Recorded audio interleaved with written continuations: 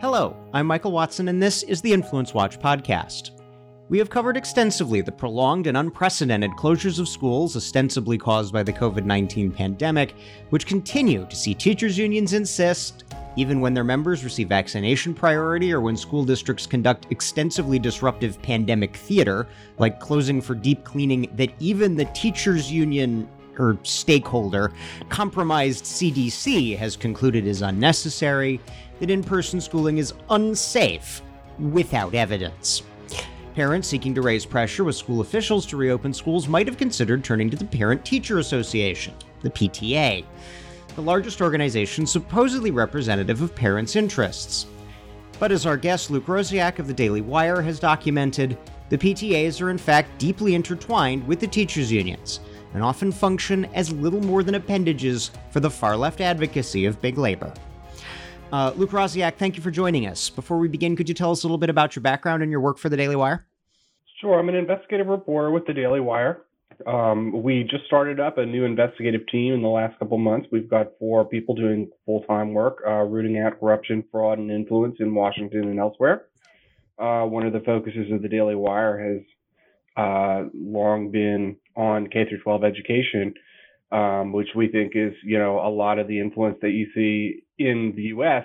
is kind of going through the back door. And there's a lot of focus on Washington, but some really bad stuff is happening at the local level, too. They say sunlight is the best disinfectant, and there's a lot less attention to what's happening at the states and the counties and cities. And certainly one place that manifests, as people have really woken up to in the last year, is schools. Mm-hmm.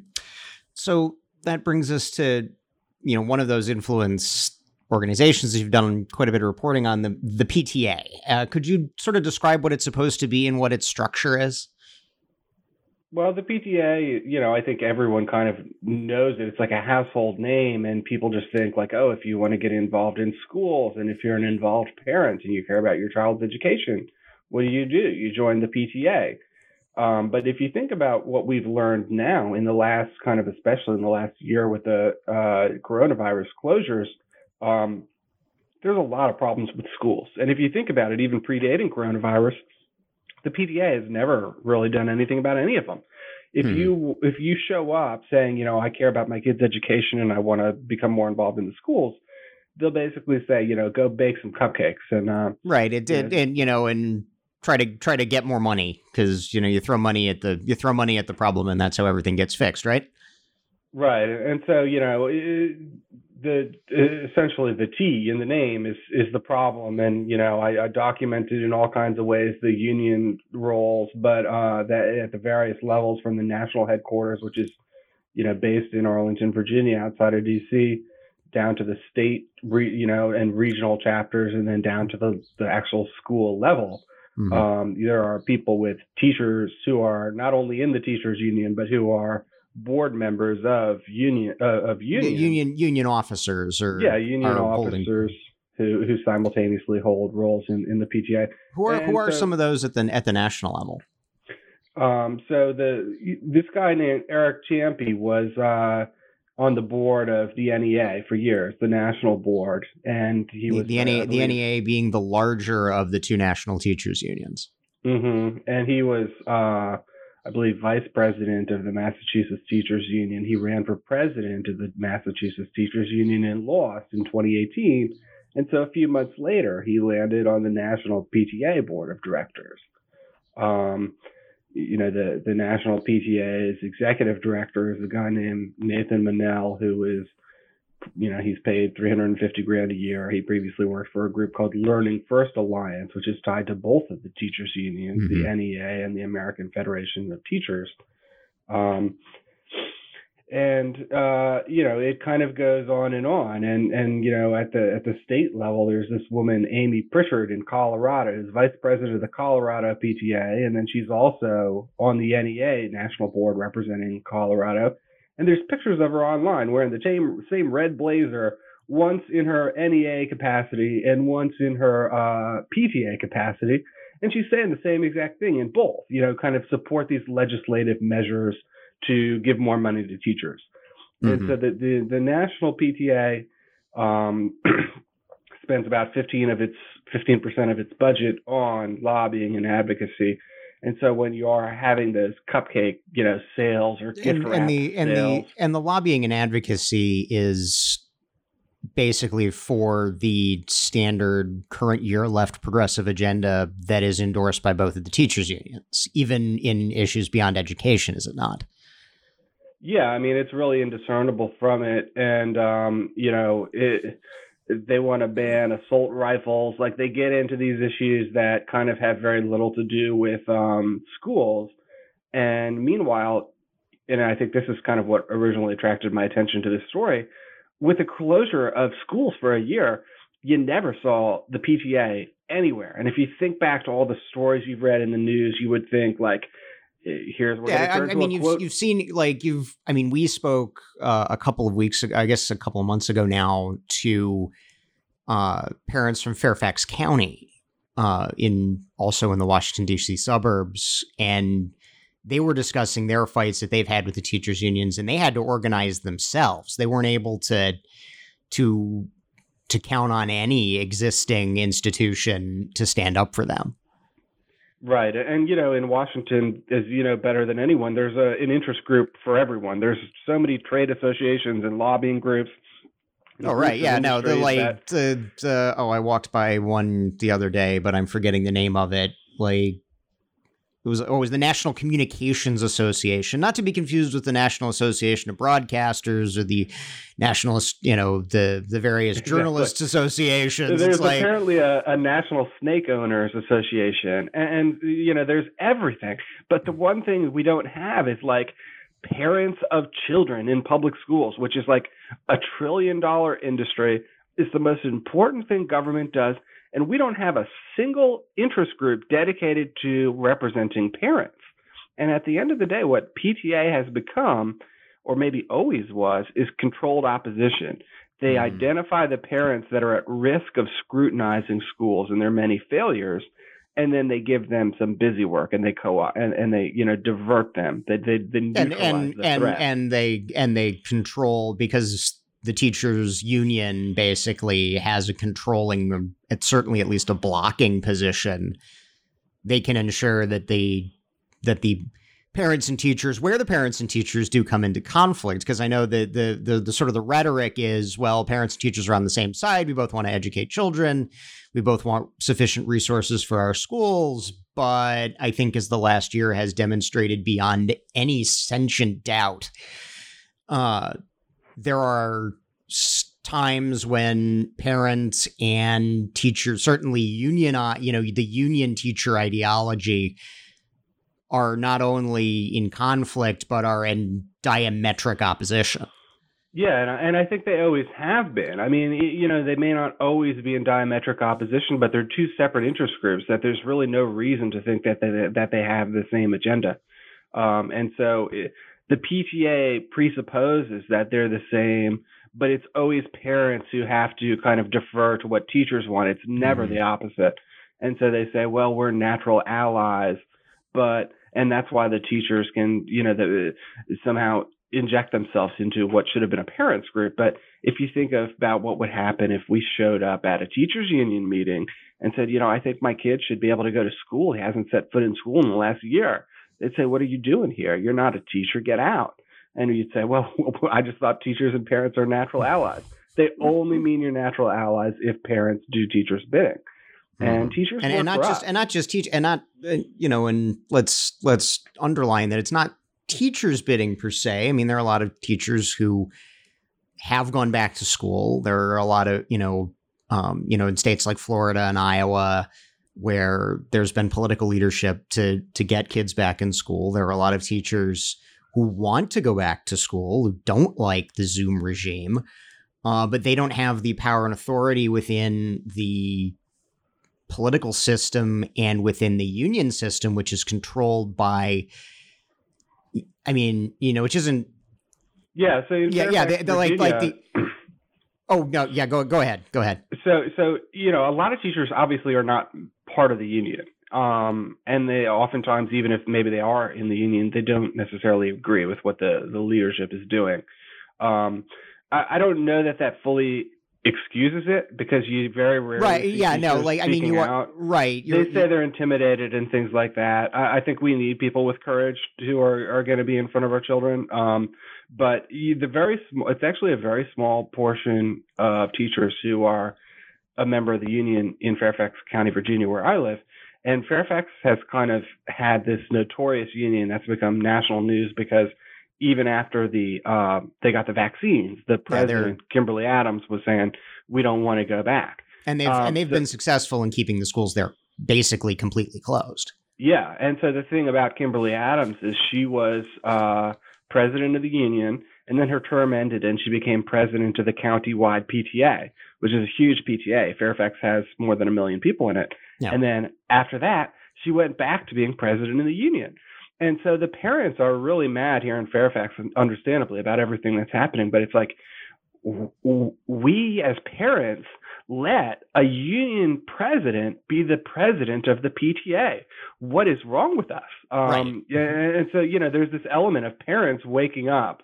And then the key is to understand that, like, it's not the coronavirus stuff is a symptom. It has revealed kind of these long-standing issues where the PTA, they basically, well, first of all, just to, go through some of the basic timeline of coronavirus, the PTA has never, they've said nothing about getting kids back in school. They kind of make mealy-mouthed statements like, we should bring all parties to the table and Randy Weingarten says the same thing. We want to go back to school safely, but we're not going to actually, but we're going to fight the CDC over social distancing. Yeah. So they do a combination of meaningless statements, and then in July, when President Trump basically this is July 2020. Yeah. So they actually at that point said, no, we should not be doing that. We should, and they opposed reopening schools because President Trump wanted it. And that's typical. I mean, every campaign contribution from the PTA employee has gone to Democrats. When you look at the poll, so this is, if you're on a board of directors of a corporation, you have a fiduciary duty to, further the interests of your members, your shareholders. Mm-hmm. Yep. And the PTA goes to Congress and has a lot of lobbying influence, because when they have those meetings on Capitol Hill, it's perceived that they're speaking on behalf of so many millions of parents. Right. And so the issue is PTA an AstroTurf group. And, there are issues where there's polling on parents, where the parents want one thing and the PTA will take the opposite position. What could you give an example of one of those issues? So one of them is the issue of transgender kids in locker rooms and bathrooms. They did a poll in kind of late 2016 about that, and parents really in both parties and all across the country were very, they didn't want girls, they didn't want boys in their girls' locker rooms. So slow down. We don't want to be the first to have to deal with this. Mm-hmm. Yeah, and it is, it's one thing to talk about national politics, but then when it's impacting your kid, it starts to seem a little more real. And it's like, I have concerns about my child in her locker room. Like, parents had pretty strong opinions about that. I think it was like 2/3 of parents did not want it, and the PTA was very strongly taking the opposite position. Another one of them, another issue is what was the other issue? They scroll through my story here. We will include all of Luke's work on the PTA in our show notes, so you too, listeners, will be able to read through it. Yeah, I've done like three stories on the PTA as part of a series, and then it kind of preceding that was the issue in Loudoun County, where they actually made a list of parents who were targeted for, basically they said they were going to hack them and expose them what group publicly. was that the teachers union, or was that the? So it was a Facebook group called the Anti-Racist Parents of Loudoun County, but it was a faction within the teachers union, probably. It essentially was. I mean, the dominant forces in that Facebook group were teachers and former teachers and elected officials. So it's another case of like co-opting the phrase parents in order to speak on behalf of a large group that, you're not actually speaking on behalf of.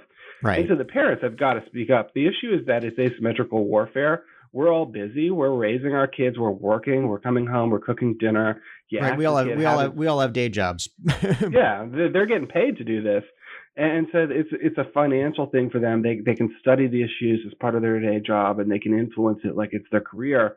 And we're approaching it as casually, like, oh, I'll show up for a meeting or two, but hopefully someone else will take the lead. And that person who takes the lead, it turns out, is going to be. And there's also, I mean, as we've seen, I remember and we'll include the link to this to the previous episode with the Open Fairfax with the Open Fairfax parents. They were talking about, there was there's been intimidation against them. The school board which is a wholly captive organ in Fairfax County, the teachers union, has manipulated its scheduling, has manipulated its, its meeting agendas to make sure to keep parents who are agitating for reopening on the sidelines and unable to bring their concerns to elected officials. So, it's your plan. Not only are you working part-time, are you only able to get involved part-time, you're also going into, you're walking into no man's land. Yeah. And it's, again, it's $1 trillion on the table. So they're going to, across the board, with how much we spend on K through 12 per year. And that's only going up with each of these quote unquote emergency COVID relief packages. Yeah. And so they're going to fight for it really hard. And the parents, are basically unable to compete as long as there's a T in PTA. One of the really most basic issues in which the PTA takes the opposite position as parents is the issue of charters and vouchers, which would let your kids go to private schools in some cases using the taxpayer money. The teachers unions have been so effective at selling charter schools to by their obstinacy. West Virginia, I know, in the recently concluded legislative session, passed the most expansive charter school and private school voucher program, as far as I am aware, of any state in the union. Based on my reading of the bill, within like 5 years, every child eligible to go to public school will be eligible for a $4,500 voucher for any K-12 educational expense. But we spend, I don't know how much West Virginia spends, but on average in the U.S., we spend $15,000 a year. So it's a ton of money. They're always giving the impression that, and I think when the PTA says, and it's important to say that this is really degrading stuff. It's a really degrading role that the PTA puts parents in of, oh, you care about your child's education? Go bake me a cookie, go to the kitchen, woman, and make me a cake. It's beyond degrading. It's almost like it's designed to be debasing to parents. Like, you dared show up at school. Don't you know your place? These are our children now. We're going to, do the racial brainwashing, and we're going to, they protest against standardized testing because it's like an accountability measure to like. Well, because the teachers union doesn't want any sort of. They don't want us as parents to know whether our kids learn to read, write, and do sums. Right. And, the way that all these things, in totality, and as evidenced by the last year of just refusing to teach outright, you only act this way when you have your kids, when they have our kids in a captive, sort of marketplace, if you want to call it that. I believe Corey DeAngelis' slogan for dealing with this, he's a charter school advocate, is it's time to start funding students, not systems.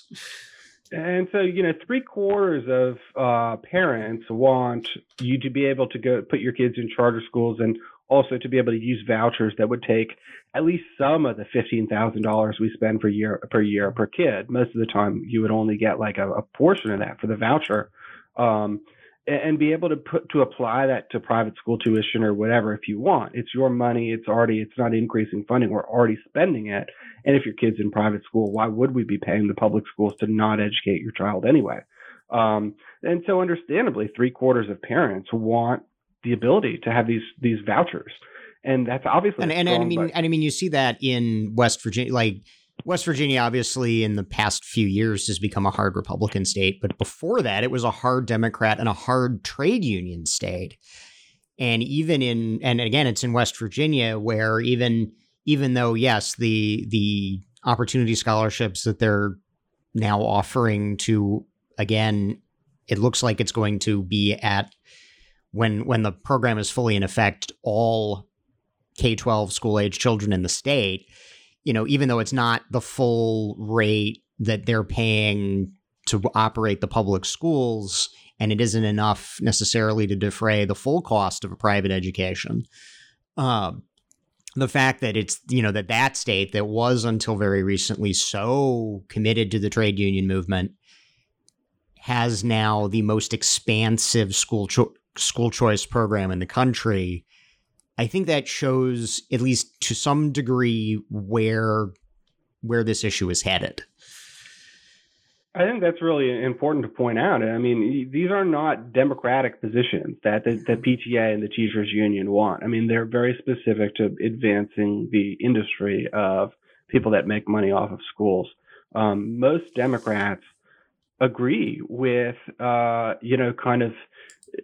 wouldn't want their kids in school? When you look at the 3/4 of parents wanting vouchers, by necessity, that's a bipartisan coalition. You can't have 3/4 of anything in this country without including, Democrats as well. And so this is the kind of thing that could easily pass if it was on a referendum, as long as it wasn't interfered with by, teachers unions spending money and things like that.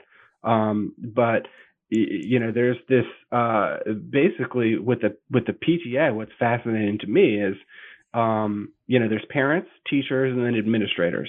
And basically, the teachers unions are always trying to shake down the administrators to get more money. Well, the PTA has administrators on its board. And so it's like, if you've got administrators and you've got teachers, that's not an advocacy group. That's collusion. That's a cartel. It is. And it's like, the parents exist to serve the interests of the people that are nominally there only to serve our children. What are these people's jobs for if not to serve our children? And they've basically decided, well, the parents are just kind of going to do our bidding. If they want to be involved, it's going to be to do whatever we tell them to do. I think the degrading work of selling cupcakes and wrapping paper is in part to put parents in their place, and also to say, look, the reason we need to raise money by selling these like $1 items is because you failed to give us enough money, taxpayers. So we need to, fund schools more. And they count on parents not understanding. We do spend $15,000 a year per kid. And so you can do the math. If you've got 25 to 30 kids in a classroom, and you basically just need a person there, a couple pencils and paper and a person sitting at the top of the room. The money is not the problem here. Engaged parents, the more you get engaged and you start looking at the outcomes and the spending, you see none of it really makes sense. But they don't, you never see the PTA saying, well, we're going to scour through the policy. We're going to scour through like the outcomes and the arcane, all the nuts and bolts of how schools operate. And we're going to ask some tough questions, and we're going to demand changes here and improvements there. They never do any of that. And it's like, this is not a watchdog group. This is not an accountability group. It's just not a parents group. Yeah. And so yeah, I think that's the key. It's to develop an independent parent voice. Maybe to go on strike and not bake the cookies anymore. But that is for probably another time.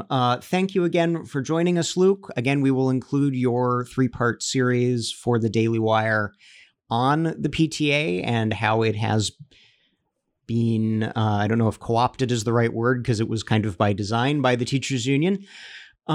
In this week's show notes, that is our show for this week. We encourage our listeners to subscribe on Stitcher, Apple Podcasts, or Spotify. And if you have subscribed, thank you. And please leave us a 5-star rating.